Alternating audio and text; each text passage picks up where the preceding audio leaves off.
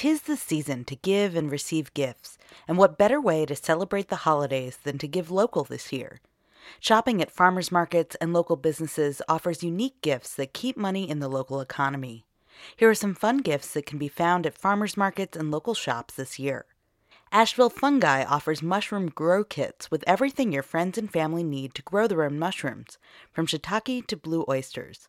Find Asheville Fungi kits at farmers markets or at their shop in West Asheville.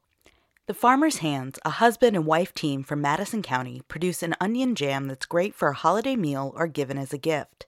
They're regular vendors at the West Asheville Tailgate Market, and their jam is also available at the Hickory Nut Gap Farm store in Fairview, North Carolina, which has an abundance of gifts from local farms. Asheville Tea Company is a new business that sources loose-leaf tea ingredients from local farmers, including Rayburn Farms. Give their pumpkin pie chai to anyone who could use a cozy gift this time of year.